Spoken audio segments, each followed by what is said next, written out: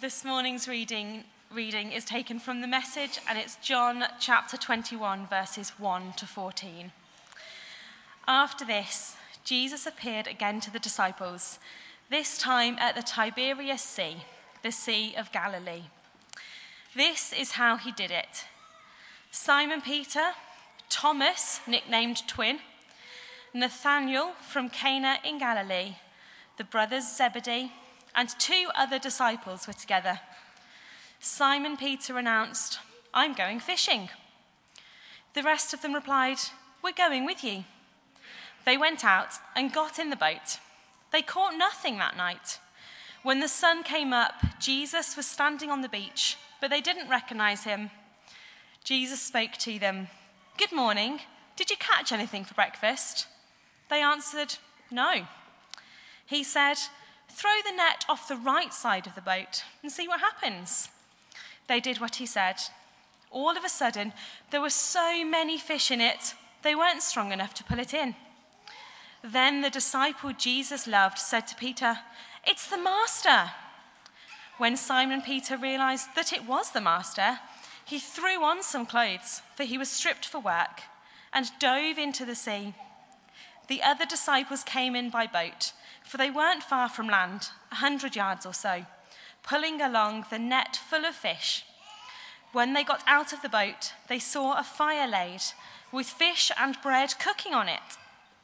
Jesus said, "Bring some of the fish you've caught." Simon Peter joined them and pulled the net to shore, 153 big fish, and even with all those fish, the net didn't rip. Jesus said, "Breakfast is ready." Not one of the disciples dared ask, "Who are you?" They knew it was the Master.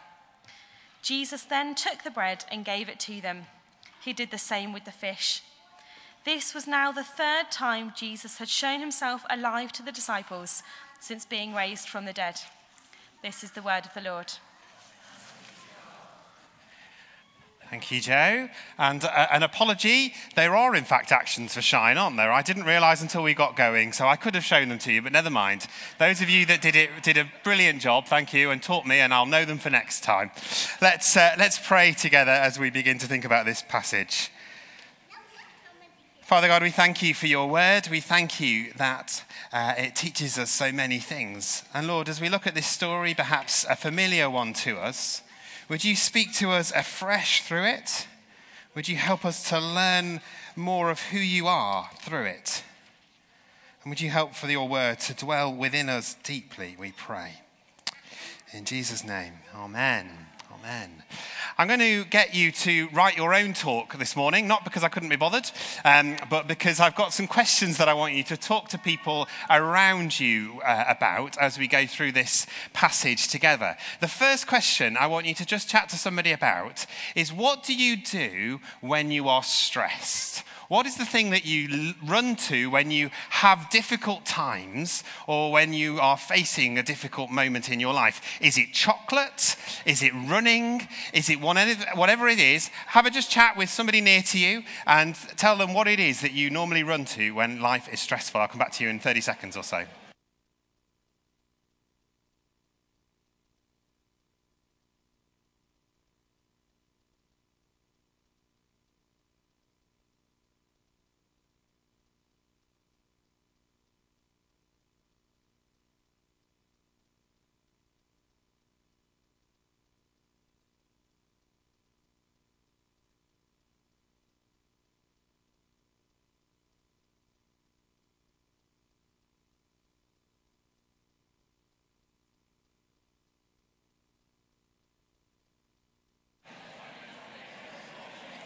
Of course, there may be some of you who never experienced stress, in which case you're very fortunate indeed. Just gather you back together. We've got some more time to talk to each other a little bit later on. This is one of my absolute favourite stories in Scripture. I think most clergy say that about every verse in the Bible. This is my favourite verse. This really is one of my favourite stories in Scripture. I love it because despite the fact we heard at the end of the story there that this was the 3rd time that Jesus had appeared to the disciples after he had been raised from the dead. This is the 3rd time he'd appeared to them, yet still still, it seems that the disciples don't really understand what's going on and understand what's going to happen next. It doesn't tell us exactly why it is that these people go fishing. There could be any number of reasons. They could simply have been hungry. They could have been a bit bored. But I've often wondered whether it's the case that they were a bit lost, a bit stressed, and so they returned back to what this was that they knew. They were fishermen before they started to follow Jesus. I know that when I'm stressed, what I need often is a massive bar of dairy milk. Maybe there's some agreement there. We often go back to things that comfort us, things that we know are comforting when we are stressed, don't we? It's why addicts find it so hard to give up addictions from time to time, because we go back to it when life gets hard. Over the last year or so, I've been trying to give up sugar as the thing that I often, as I say, go back to, because dairy milk is the thing I often go to. It's really hard when life is particularly hard. Elsewhere in the Gospels, Jesus tells us that we shouldn't live on bread alone, but on every word that comes from the mouth of God. It should be God that we go back to. It should be God that we're perhaps addicted to. So the first thing I wanted us to think about from this story is, what is it that we go to when we're stressed, and is it God? And if it isn't God, why is it not God? Okay. Now, Jesus appears on the shore to them and he says, "Friends, haven't you caught any fish?" It says in our passage, the way that we had it, translation we had, "Good morning, didn't you catch anything for breakfast?" But in the new NIV it says, "Friends, caught any fish?" Incidentally, that word friends, it's a bit of a Christianese phrase, isn't it, almost? It's what you imagine a sort of very stuffy vicar saying to a group of youth who are doing something he'd rather they didn't do. "Friends, would you please stop doing that? Friends, would you please put that ball down and stop playing with that?" Actually, the word in the Greek there for friends may be better translated as mates in our language, in how we use it. It's a very friendly term, ironically. It shows intimacy. It shows that the person saying this word knows well the people that he's talking to. And the God that created the universe knows these disciples well. He knows us well and longs to have that relationship with us. So, but ironically, the word friends perhaps doesn't portray that quite so well. The next thing I want us just to think about is what we're really good at. And I want you to turn again to somebody near to you and tell them one thing that you know you're really good at. This isn't the time for modesty. This is the time to say, actually, do you know what? In life, this is something I'm very good at. Just give you another 30 seconds or so to share something with someone near to you.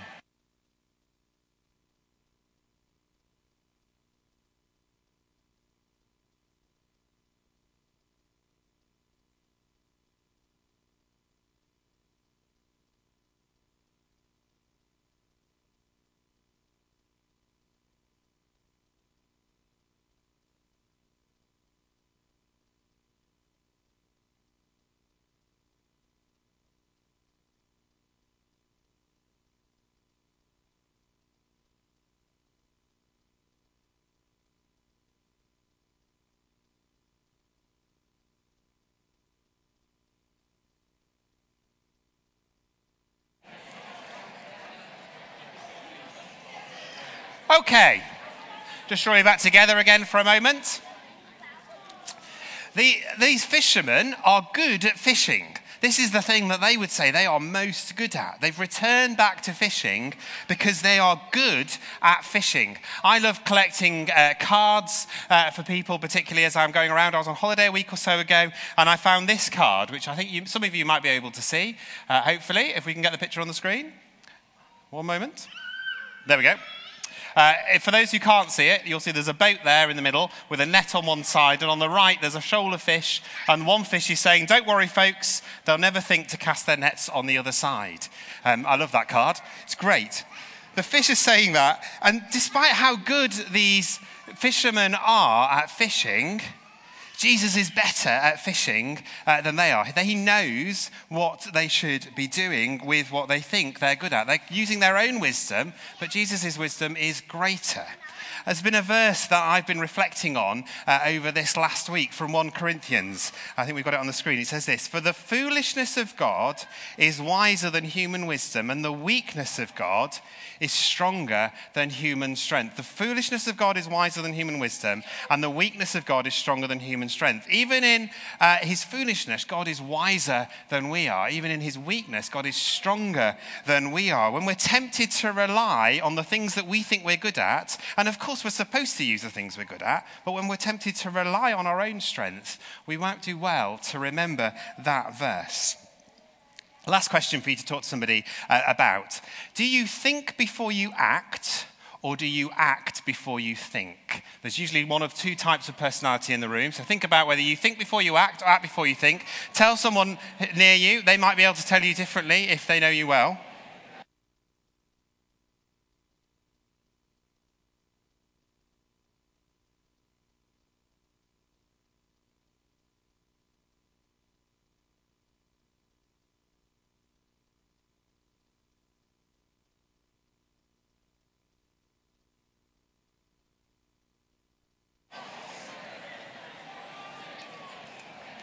Okay. Now, I talked to Jess, my wife, about this.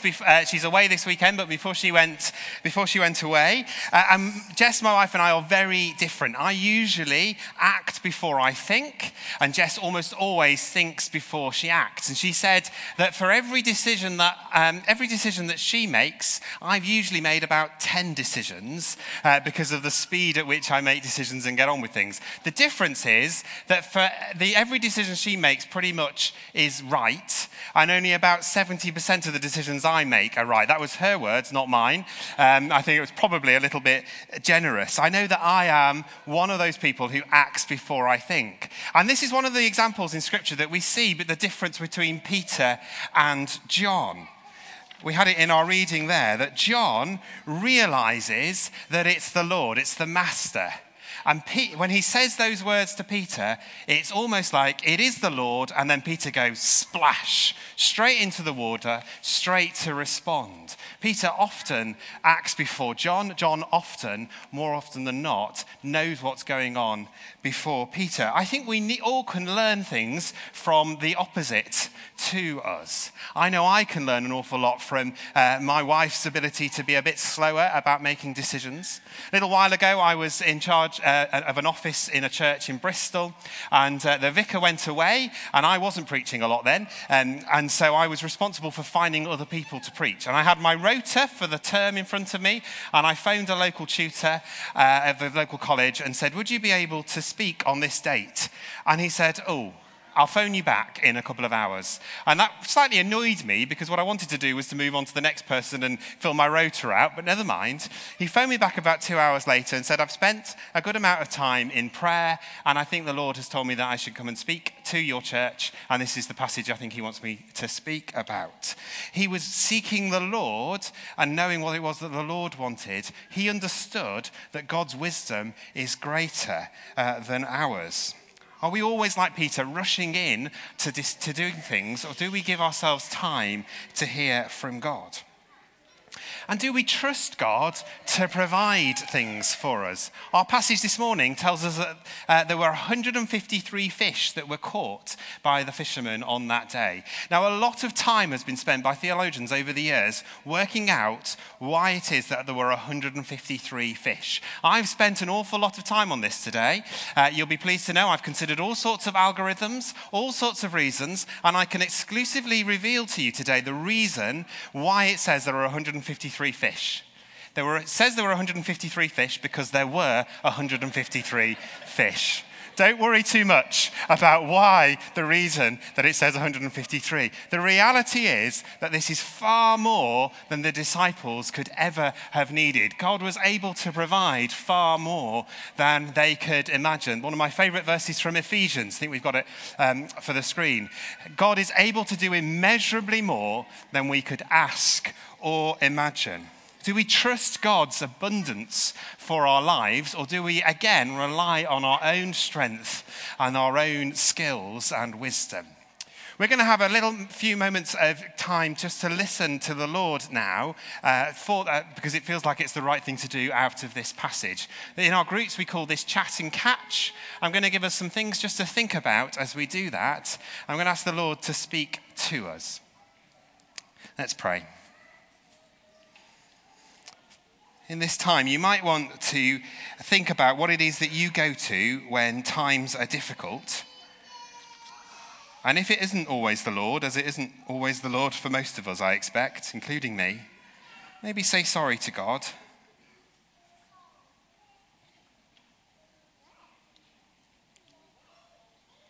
Maybe say sorry to God for the things that we think we don't need his help with, the things we think we're better than him at, or at least we think we don't need any help with.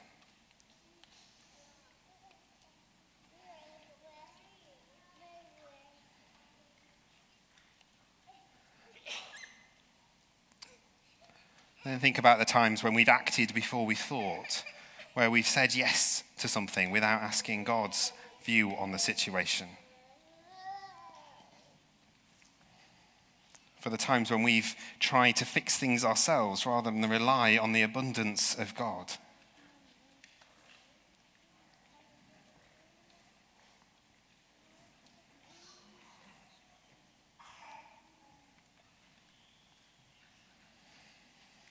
And Lord, we do thank you that you love us deeply. We thank you that you call us friends, that there's an intimacy in the relationship that you have and long to have with us. Lord, would you help us to know your guiding and your leading in our lives? Would you help us not to rely on the things that we know, the things that we perhaps find comfort from in this world, but would you help us to find comfort and strength from you?